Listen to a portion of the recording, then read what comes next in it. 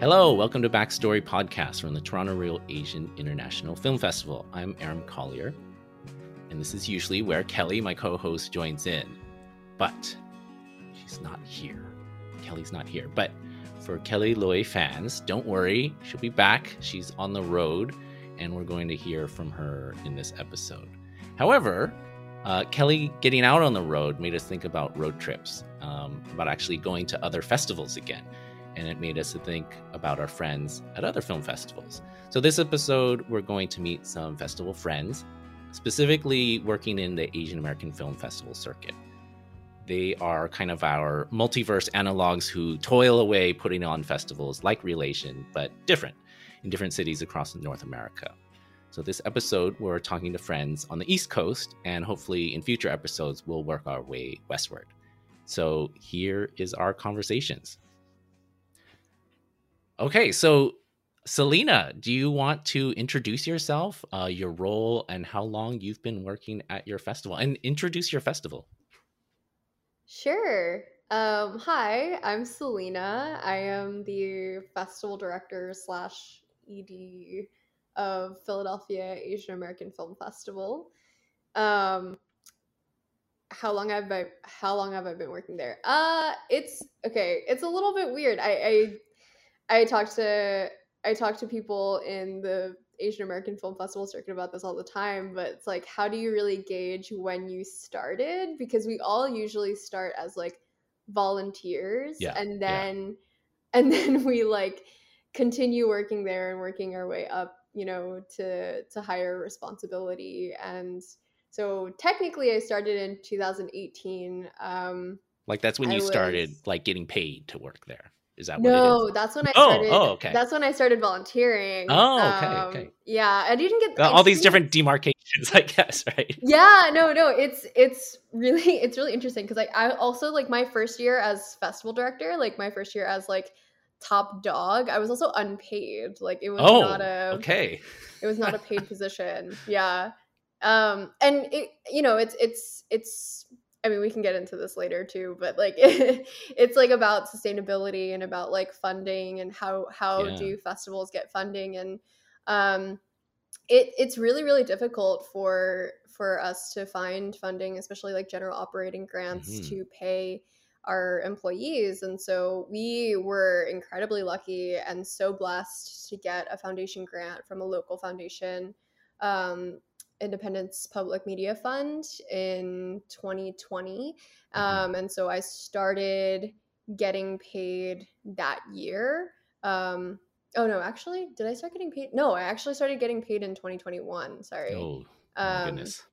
So yeah, it wasn't until 2021. So I did my first year in 2020 as a volunteer, and I was still working my full-time job in the beginning of the pandemic, as well as, doing the second full-time job as a volunteer.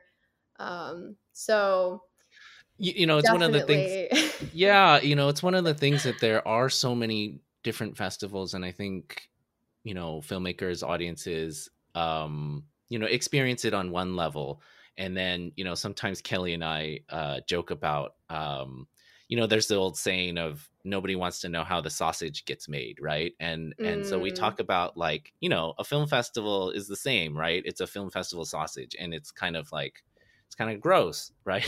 And like there's all these things that go into it, and then there's all these kind of like different ways that festivals function, or barely, or it's run by volunteers, right? And there's just, even amongst the Asian American Film Festival circuit, like there's so many different levels of funding, operational support. I mean, we're, in Toronto, we're literally in a different country than you, so we have different funding structures here too. So it's super interesting. Like, again, nobody wants to know how that sausage gets made, but we're in that sausage. We're literally we're the ingredients to it, right? Truly.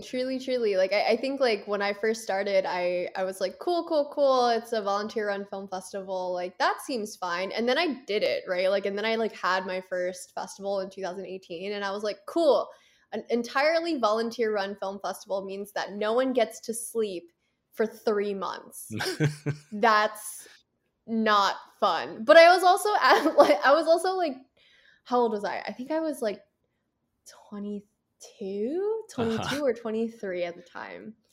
And so I just graduated from university. I was like freshly in the world as an adult. And I also had enough energy to like stay out and party. And so, you know, I was like, this is awesome.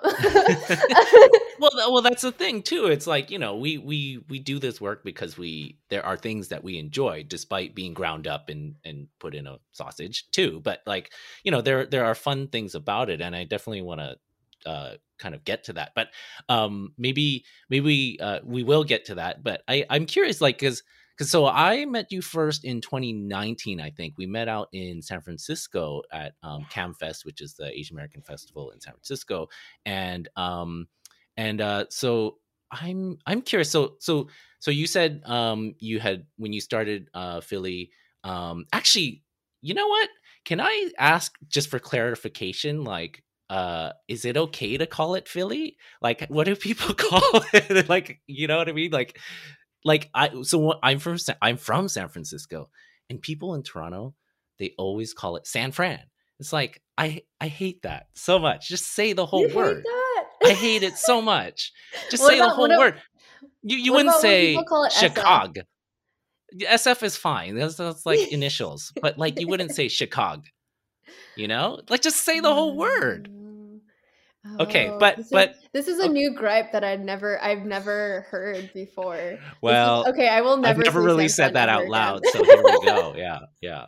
Okay, so can you call it Philly? And then what is your knowledge of that? Because are you from the Philadelphia area? Like you know, kind of what's your kind of like personal connection to the region and the area?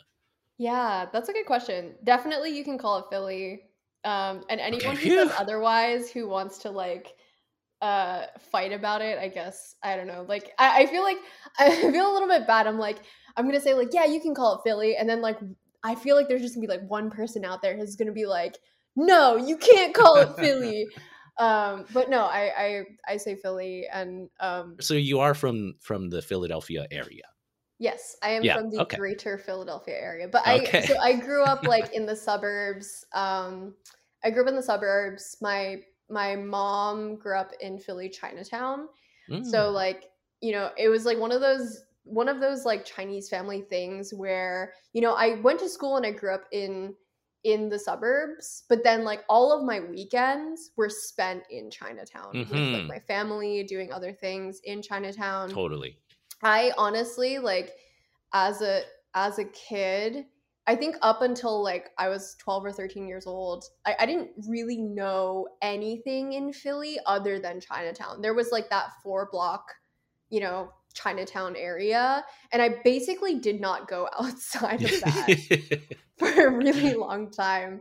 I have been to Philly a couple of times, including Chinatown, and I think I went there about like 2010, and it was it was really cool. Like I had never really I hope this is okay to say, I'd never really thought to like much about Philadelphia, but like, you know, it was like a cool city. You never thought about Philadelphia? Well, I mean, I'm a big baseball fan, so and sports fan, so I knew about the teams, and that's why I was there. I was like on a baseball road trip with my sister, and Nice. but then it was like, oh, this is kind of a cool city. Like there's good food, there's lots of things happening, and there's like lots of history. There's a Chinatown, which is awesome, which we went and ate at, you know, those kinds of things. And then I was able to come back to your festival actually in 2017 with my film Stand Up Man, and it was really awesome. It was and I'm not just saying this because you're here. It was like one of my favorite like post screening discussions, because, you know, people really kind of got it or were engaged with it, and there were some really nice discussions. And, you know, when you're out on the road, you just want people to kind of react well, you know, and you like to have nice conversations, and it was and that's what that was. And so I wanted to ask, you know, kind of through the lens of your festival, is, what's something that you think, makes your festival and your city unique, because I think that every festival kind of speaks to their region or reflects the region. I mean, it speaks to it because you're programming things for your community, right? So what are some things that make your festival, and the region kind of speak to each other, or what makes it unique? So I'm going to be really, really honest. I know that you sent me this question in an email, and I was reading. I got stuck on that question. That was like the question. That's the first question you wrote too, and I just stared at it, and I was like, after introduction. Yeah, it was like introduce yourself, and then it was like, what makes your festival unique? And I just was like, I have to close this email. I don't know what to say, because I feel like I'm so green when it comes to like the film festival world still, that I don't have enough of a comparison to other festivals. And what's unfortunate is that like I also started as the festival director in 2020, right? So the only trip that I went, we're talking about road tripping and we're talking about going to other festivals. The only other festivals that I went to were ACV in New York, CamFest in San Francisco, and LA Asian Pacific in LA. Oh, that's right. Yeah. Those were the only 3 that I went to. Well, but so, I mean, what makes your festival different than those though? Like I think that seems like a good comparison to start with. I don't know. We're just like, I think like size is huge. Like it's hard because it's sort of like what I was saying to you earlier before we started recording was like, a lot of what I've been doing with PAF is like size fitting and trying to figure out like what makes the most sense for us in terms of, what do we want to focus on? What communities do we want to make sure that we're including? And I think one thing that I don't want to fall into with PAF has been like trying to make our festivals like other festivals, right? I don't need us to have a ton of films where there's like all these overlapping screenings because there's just so many films for you to pick from. Like I don't want people to feel like that. I don't want people to feel like, oh man, there are these 2 films that I really want to watch, but they like happen at the same time and they only happen once. So now I have to pick between the 2. Like there's no reason for that. We don't have enough people coming to our festival for that to be something that is like beneficial for us, like I would much rather have less screenings with more people in them so that we get to have these discussions like you were talking about where filmmakers are really able to engage the community in a way that feels really fulfilling for everyone in the room. And I feel like that, I don't want to say, I don't want to say that that's not the case for San Francisco festivals or LA festivals or Toronto festivals. Like I don't know how much I don't know too much about like the growth and trajectory of all these other festivals. Yeah. So I think like what makes us unique, I don't want to like compare to find that answer. I think what makes us unique is just the fact that like we have like unique people on our team who are trying to put together this programming and trying to make this festival, align with the mission and vision that we all have for it. I think especially now. Yeah, I think that's something that I've, noticed over the years is like, the programming kind of shifts and it reflects the people who put it on, right? And it has like a real kind of intention behind your programming, and I've always kind of especially in the last like I don't know 5-6 years, it's been really really cool to see your festival kind of change in that direction. And I mean, I think when I think of I mean, I don't have to answer this question, but I think that it really when you're comparing it to some of those festivals that you had been to, like a lot of it is like a demographic difference, and like and that reflects in the city. And that's something, at least as a visiting filmmaker, that you could notice and feel just even in that brief interaction with an audience, and that's something that is really, I don't know, I like that, right? Because, being somebody who grew up in California on the West Coast, like there's a certain vibe, right? And I think, if I were to broadly speak, I think East Coast is quite different. Certainly we're very different up here as well. So I mean, I guess, that kind of like transitions too into like what are some of the things that that you find that challenge your festival? Oof.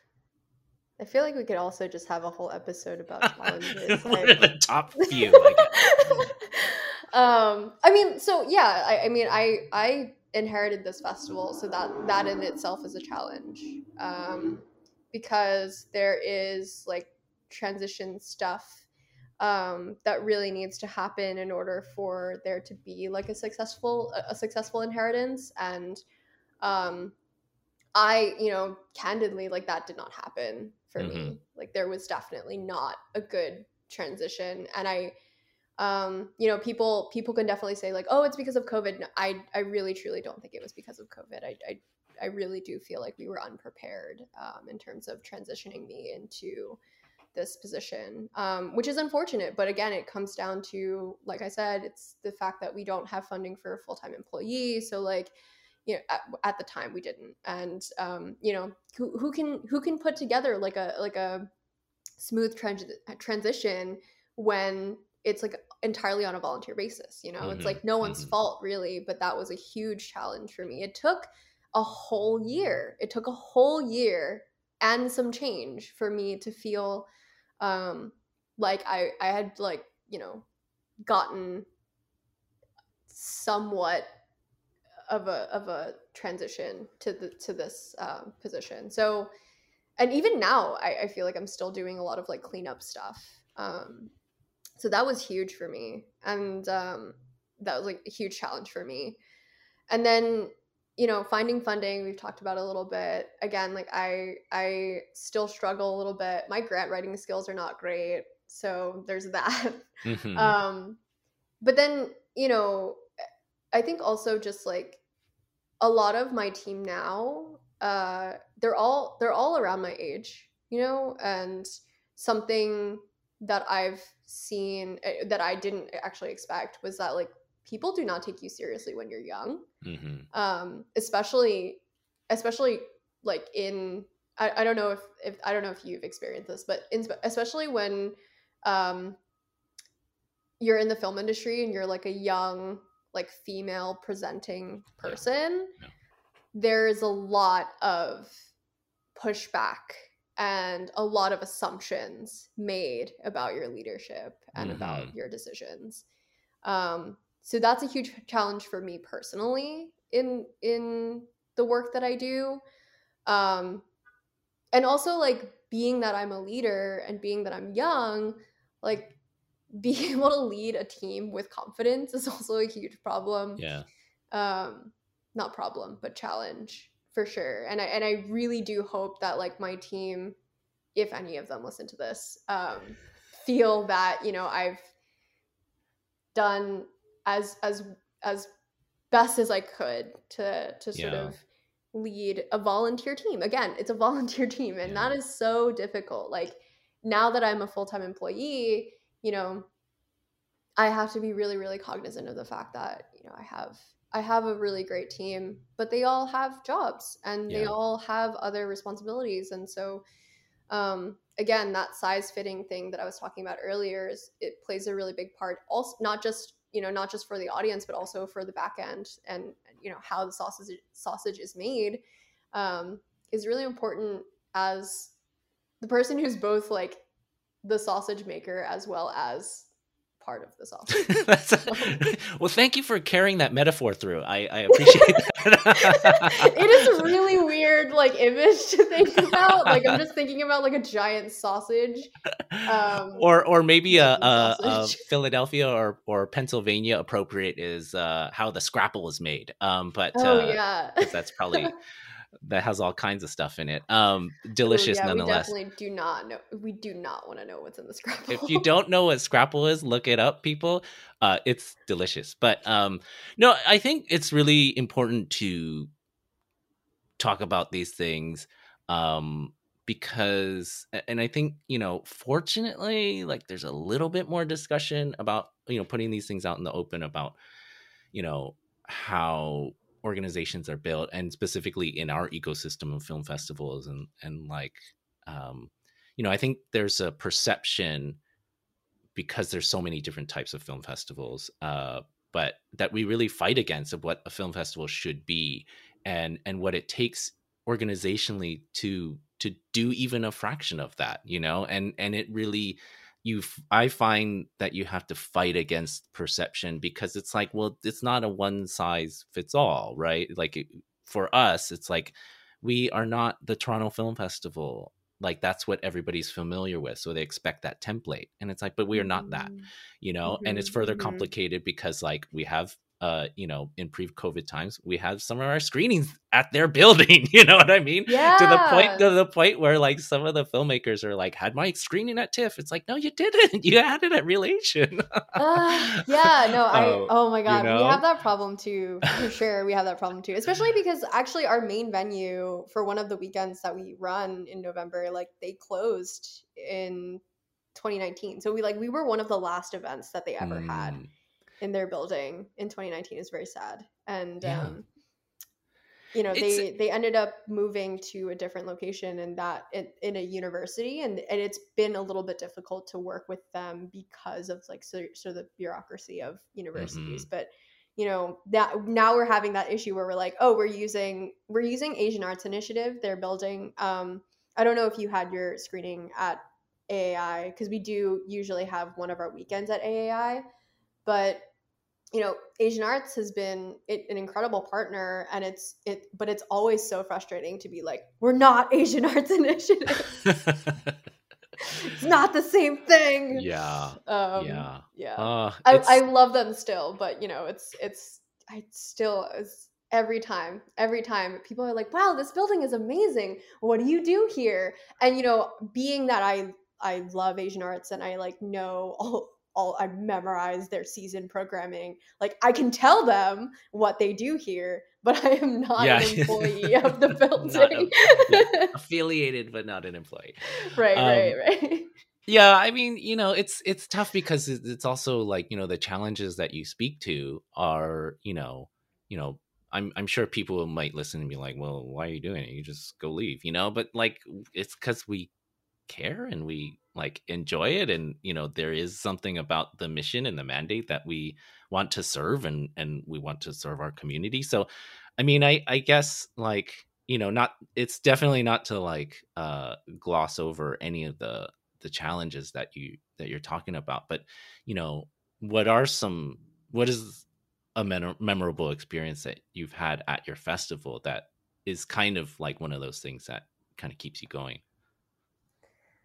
Oh, there are so many, honestly. There's like pre-COVID memories, and then there's also like good COVID memories too. Oh, a good COVID memory. Okay.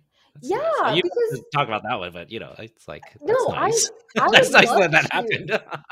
Because you know what, the thing is that like COVID to me has presented us with a challenge, like a mind challenge, right? Like as organizers, they're like, especially of what is like considered to be, I consider to be like a community festival. Our challenge is that like we have to think about all of our community, right? Like everyone, truly everyone. And this, I think also like it's like good memory, but also a challenge, right? Because COVID, I think, has presented the world with a lot of different it's like put a mirror up to all of us to really like reflect on like how we have operated as a festival, right? Especially when it comes to access. When COVID started back in 2020 for the US, everyone was like prepared to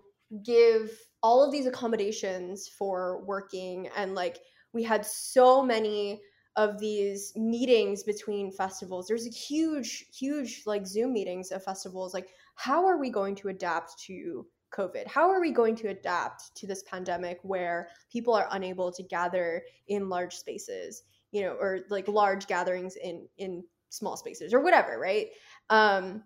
We like banded together to do all this stuff.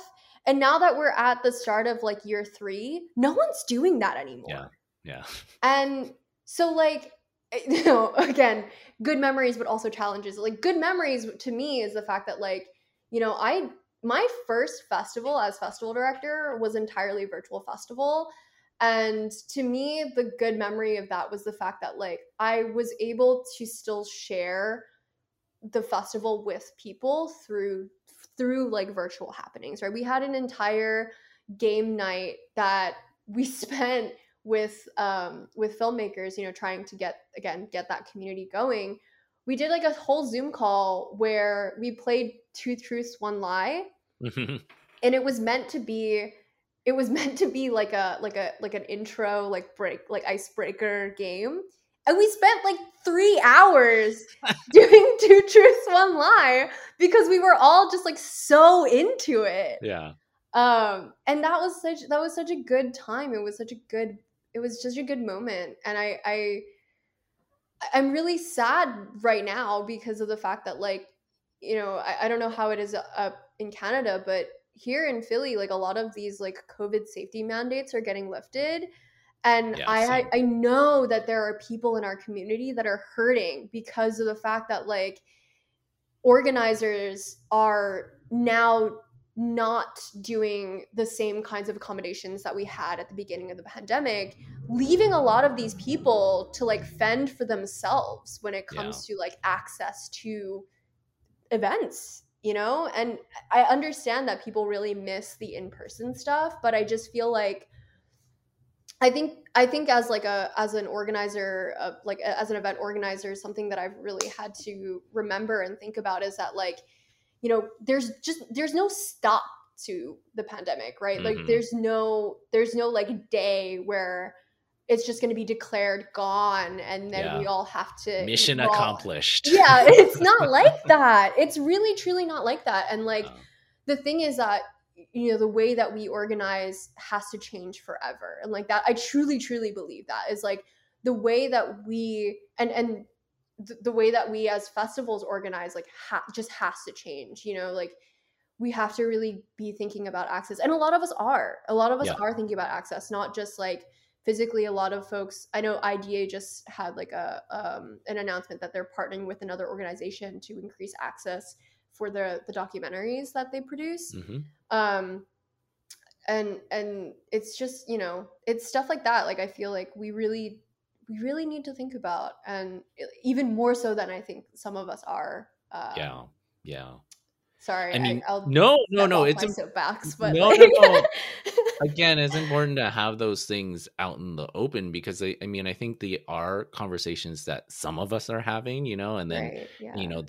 The other part of it is that like, oh, I mean, it's just offloading to quote unquote personal decisions. And it's like, not everybody can make those decisions like safely. Right. And so I think, at least in our festival world, there are some festivals who are talking about this, and it's a needed conversation, but it also means we need the resources to do it, right? Because Absolutely.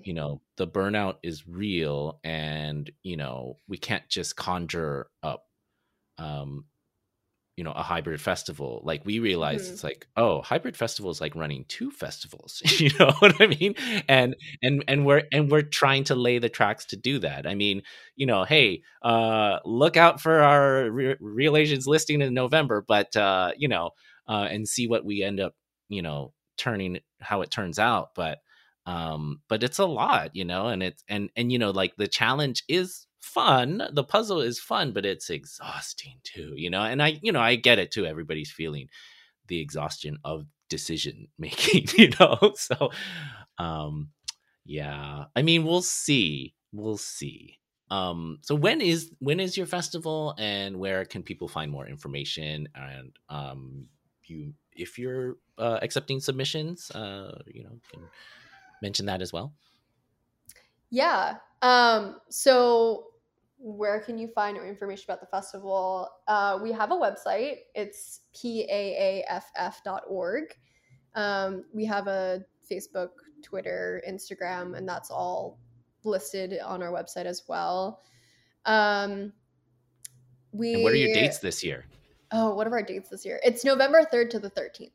Okay. November 3rd to 13th. Oh, and we don't know if we're going to do that much in-person stuff. It's really, again, dependent on what happens with COVID. And at the very least, I know that we're going to be hybrid as much as possible. We've sort of already tried to figure out what can we do to make it a little bit easier on us, to make the hybrid organizing a little bit easier on us. So yeah.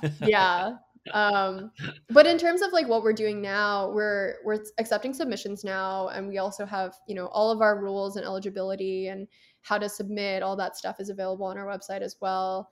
So we're accepting submissions until July 5th, which is our latest deadline. But our early deadline is coming up on April 15th. Don't quote me on that. I think it's April 15th. But definitely for filmmakers listening, please submit as early as possible because it's super helpful for us. And then in terms of programming, we also have an online film club that we run monthly from March until August. And our first film club meeting is coming up on August 20th. And we are discussing Sandy Tan's 2018 documentary Shirkers. Oh, okay. So that's, again, one of the programs that we created during the pandemic and are definitely going to be keeping as a virtual online community. So highly recommend joining that. It's a lot of fun, and definitely for folks who feel like they don't have a space, or they really want a space to be able to talk about Asian American and Pacific Islander films. Absolutely, this is the space for you. So awesome. Yeah. All right, I'm gonna wrap up on this last question, and so this is something that we've asked guests from the beginning when we started this podcast, and we asked filmmakers too, and it's kind of become contentious between Kelly and I, to the point where we are trying to have a little bit of a truce about it, but it's still nice to know what other people think. And so it's our final question. So you can only choose one. So rice, noodles, bread, or potatoes. This is our carbohydrate questionnaire. Oh, carbohydrate. Is there are you marking who's winning, or? No, it's we pretend to, but we haven't. Yeah. Can I vote for multiple, or do I? No, you can only choose one. But this is really hard. That's why it's so contentious. Well, so the reason why I say that's really hard is because I actually started baking bread recently. Oh. And I received this really lovely brown rice bread recipe from a friend of a friend whose mother passed it down to them. And so that's why I'm is it bread? Well, it includes rice, but it's technically it's bread, but it has rice as part of the ingredients. So okay, so is that your pick? So bread with rice.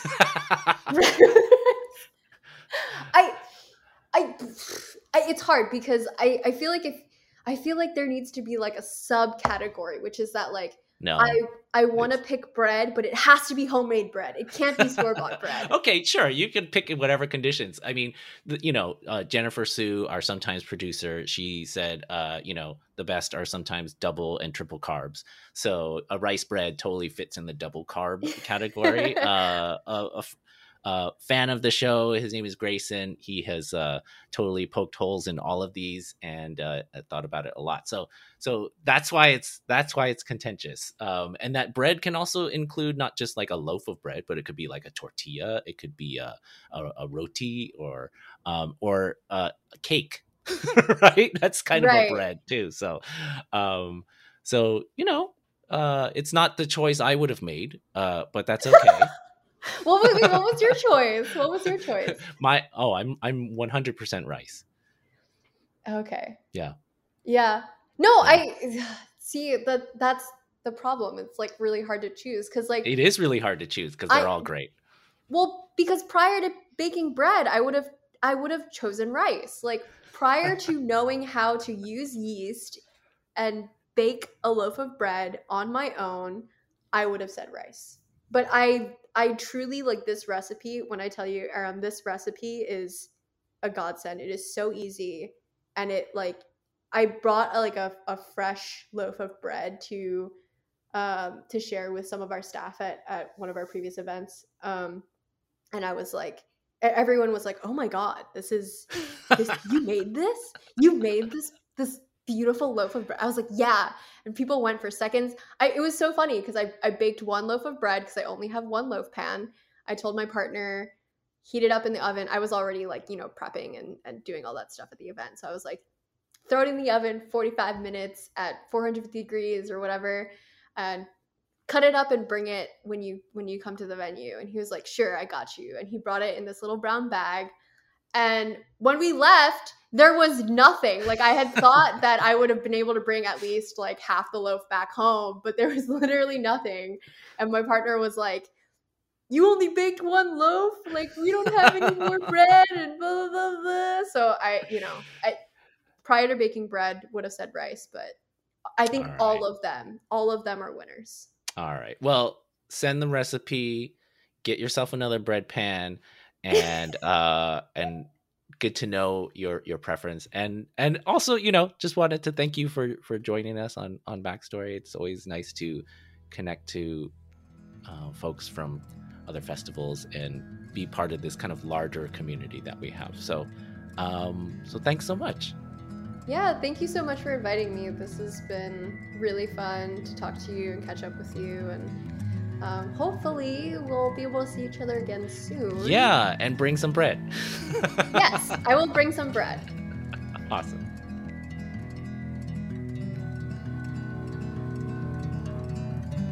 You've been listening to part 1 of our festival road trip on Backstory, a podcast from the Toronto Real Asian International Film Festival. Let's take a rest stop for now, and I hope you join us on part 2 as we get back on the road. I want to thank Selena Yip from the Philadelphia Asian American Film Festival.